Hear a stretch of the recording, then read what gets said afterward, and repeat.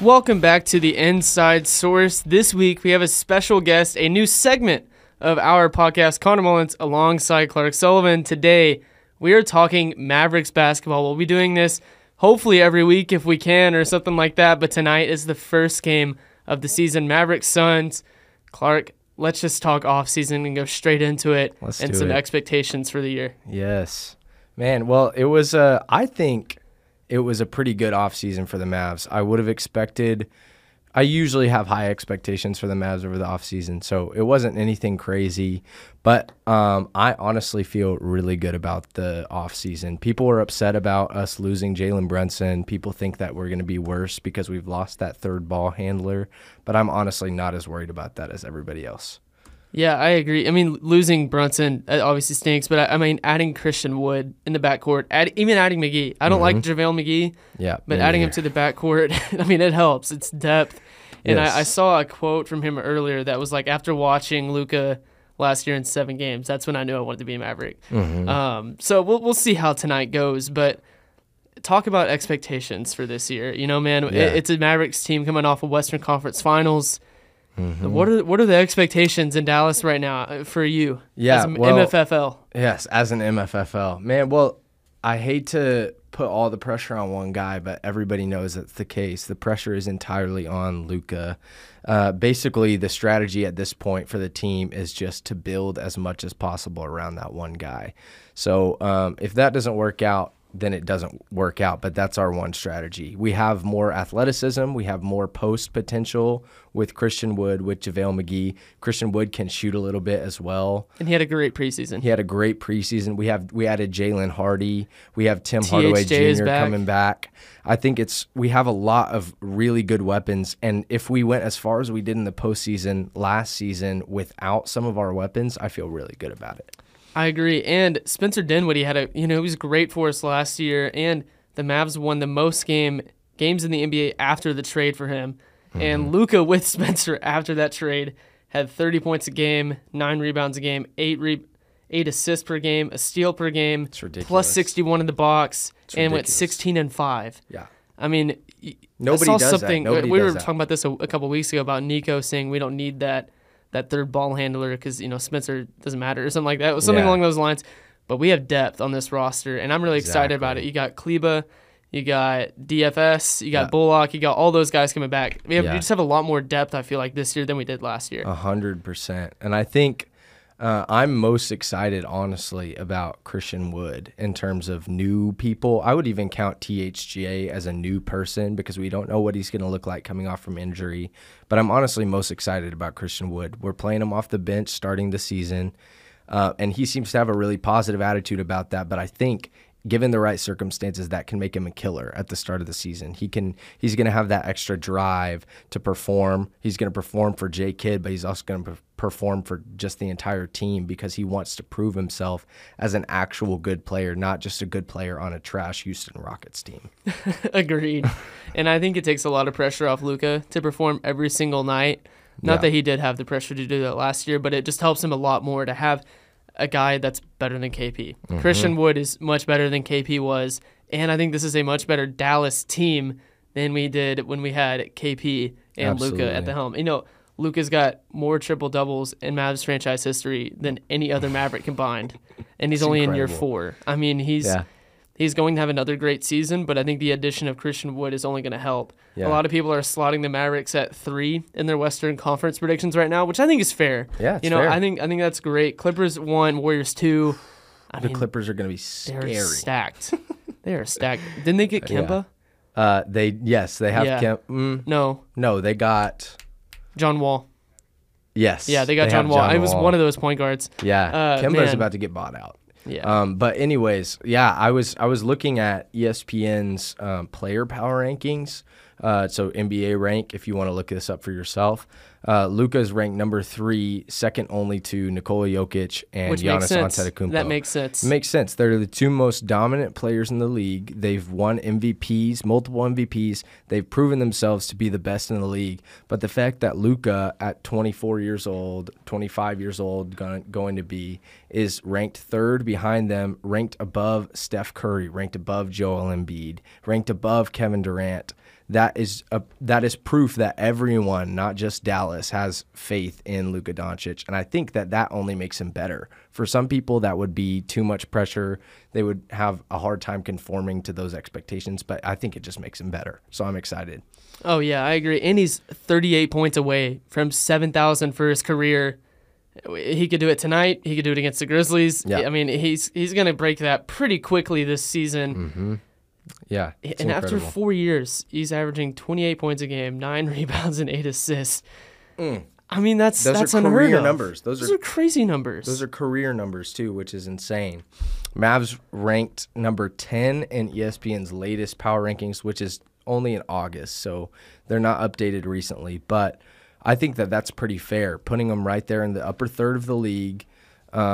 We still have a lot to prove because we've made some shifts. We've lost a huge player from last season in Jalen Brunson. So we have things to prove, but I honestly think that we can be even better than last season. So I'm really excited to see where we go.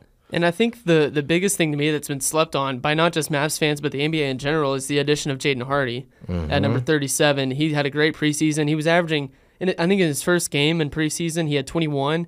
Luka's first game in preseason, he had 15.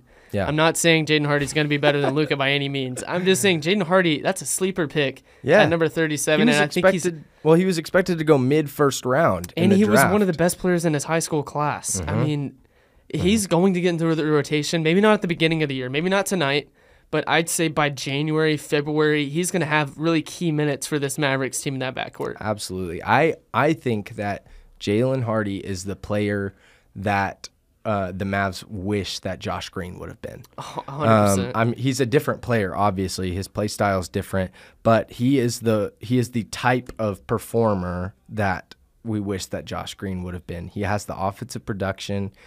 He can handle those few key minutes and actually provide something, whereas Josh Green still hasn't proven himself to be able to produce. I'm not saying that he won't ever be able to. He's shown some flashes. He showed a couple flashes in the playoffs, but overall disappointing. So I would rather Hardy take every single one of those minutes. I agree. And I think another thing that stands out to me about this Mavericks team is their height.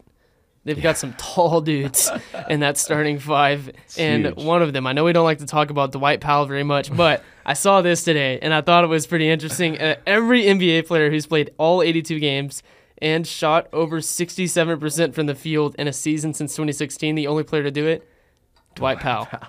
I mean, that's it. I mean, that's crazy. He doesn't play a lot of minutes, and a lot of his minutes played are right under the basket. Absolutely. Well, I'll tell you what. I hate on Dwight Powell a lot, and I did last season. But the reason that I hated on Dwight Powell is because he doesn't need to be a starter, and he was playing a starting role. He wasn't performing nearly as well as he should have been, or as a starter should be, especially in the playoffs. I love Dwight Powell. I especially loved him whenever he was first getting to start off the bench. He clearly cares so much about the game, cares so much about the franchise, loves the team, plays really well with Luka in the pick and roll every once in a while. So he can be an incredible player coming off the bench for the Mavs. He just doesn't need to be in that starting role. And now that we've given that to JaVale McGee or potentially Christian Wood if we're playing small ball, it takes the pressure off, and he can just perform in his 15 minutes a game, and it'll be huge. He'll destroy second units with that. Oh, agreed. I think coming off the bench is perfect for him, not necessarily a starting role like you just said. I mean, if you have that front court of McGee, Wood, Kleba, and Powell off the bench, that's pretty solid front court, if you ask me. Yes. And that's not what we had last year. We didn't necessarily have that when we had KP. But I think this is the most depth we've kind of had in that front court in several seasons. Mm-hmm. Maybe since Dirk was really around. In a long time. Yeah. Yes, absolutely.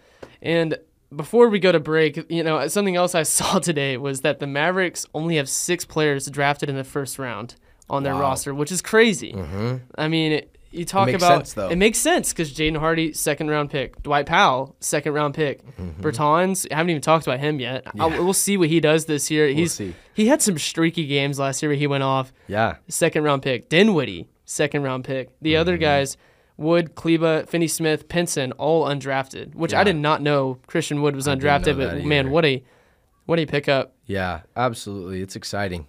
It's exciting. And, man, it's going to be such a fun season. And the NBA season actually started last night. And right after the break, we're going to talk about some expectations around the league.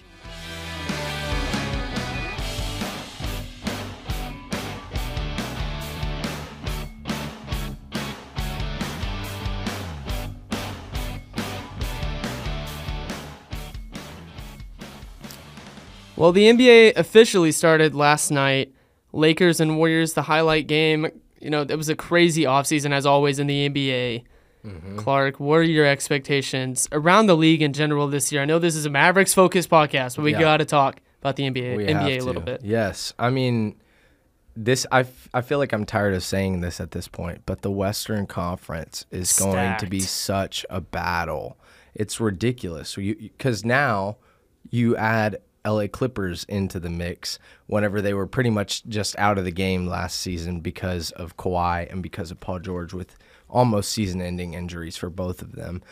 That's scary because the West was ridiculous last season, especially with the rise of the Grizzlies, with the Mavs getting into their stride, with the Warriors coming back. It's really terrifying. And so, honestly, I'm a little worried to see where Dallas ends up. But as we know, anything can happen in the playoffs. And so if we can perform there, then I'm not worried about that. I think, like I said, Clippers are going to be up there in the West. Warriors are going to be up there in the West.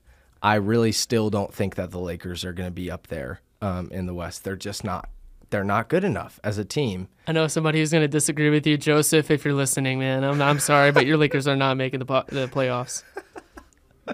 We'll see about making the playoffs. We'll see. But I will say, that was one of my biggest joys last season was seeing the Lakers not even make the play-in. It was so funny. And so it's, especially after LeBron was hating on the play-in tournament and they were hoping to make the play-in. But those are my expectations generally for the West. I think that all of the teams that performed last season will continue to perform. Phoenix is going to be scary. Memphis is going to be scary. It's interesting to me looking at this same power rankings thing that I was looking at in the last before the break. There are only, let's see, 1, 2, 3, 4. There are four out of the top 10 teams in the power rankings are from the East, but one of them's barely scraping by in the Sixers. It's debatable because they're ranked over the Nets. But I really think there are only 3 solid teams in the East, and that's Boston, the Nets, Bucks, Milwaukee, and honestly, the Heat is where I was going. The Nets, we'll see. I think they'll be incredible, honestly. So probably 4. But and I think the addition of Ben Simmons for them, having a full season, I know he's not great offensively, but defensively he adds a lot. He's huge. Yeah, he's huge. I mean, physically and defensively. I don't know if you've seen like the videos of him locking down Kevin Durant. Oh yeah, I believe. All this kind of stuff. Like he's a beast. And so I think that the East is obviously not nearly as scary as the West, but there will be some good competition there. I agree. And another thing that kind of stood out to me from the West, in recent weeks, was the beef between Draymond Green and Jordan Poole, and then Jordan Poole getting a contract extension. Yeah. We'll see what's going on in the Bay Area, but I think they're going to be very good again this year. Yeah. With, Moses Moody coming back for his second year, a guy that came off the bench for them, and you bring back Klay Thompson, Steph Curry, all these guys. They're going to be really good. Kuminga, all those guys. Yeah. I mean, it's a loaded Western Conference this year, and I think the East, I agree. Bucks are going to be good. The Heat are going to be really good again. It's going to be tough to see, what happens. In the last night, 76ers, I believe, took the win. Let me look. They took the win over the Celtics. They lost. Got the win. Okay, so Celtics got the win last night. Tatum and Brown both dropped 35, which is insane. That is insane. Jason Tatum's a beast. So Celtics get the win last night, 126-117. Warriors got the win over the Lakers, 123-109. I think there's about a dozen games tonight, so a lot more action happening around the league tonight.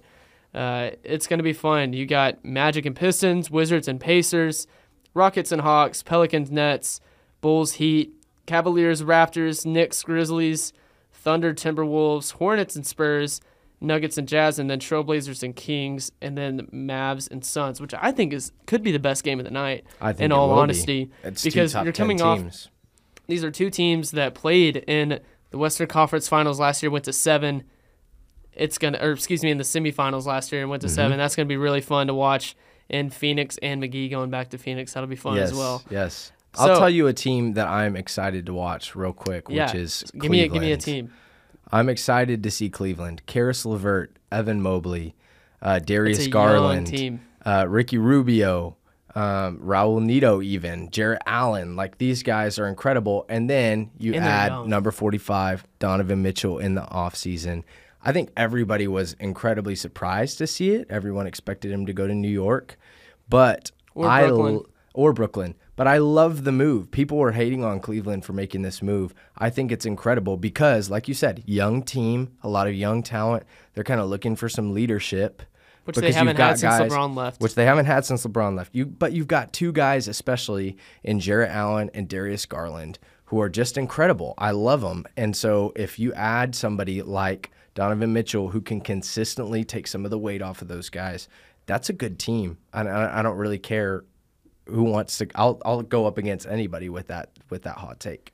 Yeah, I agree with that. I think Cleveland's going to be a sleeper team this year. Another team that I don't think is going to be great this year, but they have a lot of young talent as well, is OKC. You know, they've added those guys. I know Chet's out for this year, but they got Shai Gilgeous-Alexander Alexander back. They got a bunch of draft picks in.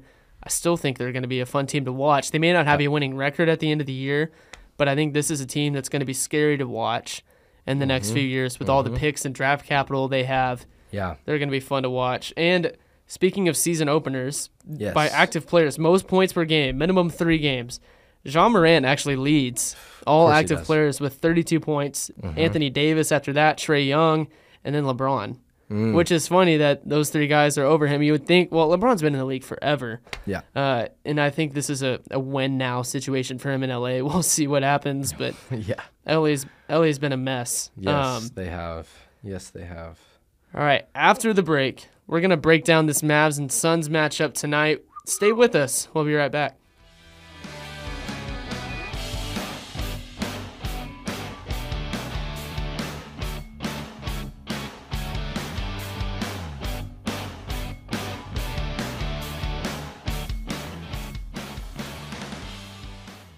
So Mavs and Suns tonight. Phoenix has the edge right now in the spread at 4.5. In Phoenix, 9 o'clock game. These two teams hate each other. Devin Booker does not like the Mavericks. The Mavericks don't like Devin Booker. CP3 does not like the Mavs. The Mavericks don't like CP3. It's going to be a testy fight in night 1. Yes. Between these two teams. Yes. So give me an overall thought on this game, and then we'll give some picks. Man, I could not be more excited for this. I am a Devin Booker hater, and I don't care who knows it. I agree. I was sitting courtside at a Mavs game. It was a privilege. It was gifted tickets. Don't worry. But I was sitting courtside at a Mavs game 2 or 3 seasons ago and watched Devin Booker hit a game winner, buzzer beater on my team on the goal that I was sitting by. And it was just brutal, but that solidified it for me that I could never support the man unless, of course, he was on our team, which he never will be at this point. But after last year, he will never be. No, absolutely not. But it's interesting that you mentioned the spread because on ESPN's app, using ESPN Analytics, the matchup predictor actually has Dallas 60.8%. So what that tells me is that it's kind of a toss-up. These are two incredible teams. Nobody knows how it's going to go. People haven't seen these teams perform yet this season with the new rosters. An important thing to note is the injury report. Bertans is out. Ntilikina is out. Jay Crowder is out, and Landry Shamet is out. Maxey is day-to-day, so we're not sure if he'll play or not. But those are some key bench players. Exactly. I was going to say with the 2s and 3s when they come out, that makes a big difference. I mean, especially for the Mavericks with Ntilikina being that defensive specialist that they really liked last year. That'll hurt. And Shamet and Crowder. Crowder's their, what am I trying to say? Their bench guy. Oh, he's their energy. Guy, He's their energy guy. Whenever he comes off the bench, you know what he's going to do. He's going to draw fouls. He's going to get to the hoop. He's going to make you pay. He is what Dwight Powell used to be for the Mavs, except for better. Like he just performs. And I miss the days when Jay Crowder was on the Mavericks roster, but at this point, I'm sick and tired of him. He was killing us all in the playoffs. I think he's the main reason why that team was even close to beating us. But, I mean, again, still pretty stacked. Josh Okogie, I forgot about him.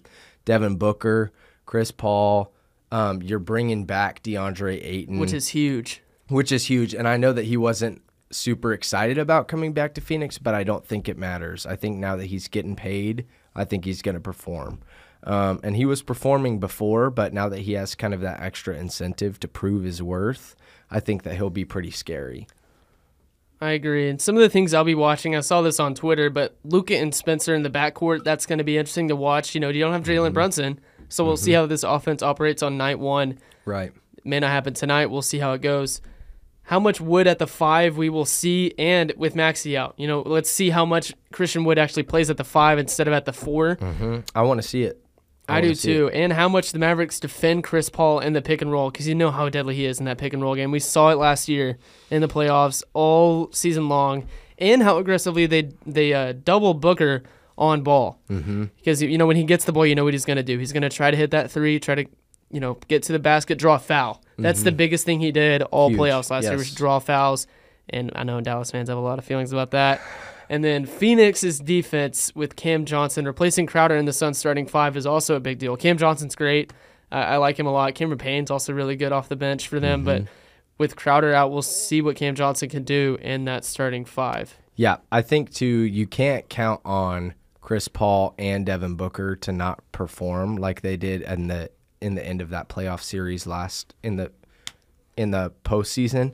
You can't count on them to not perform, because these are 2 seasoned veterans.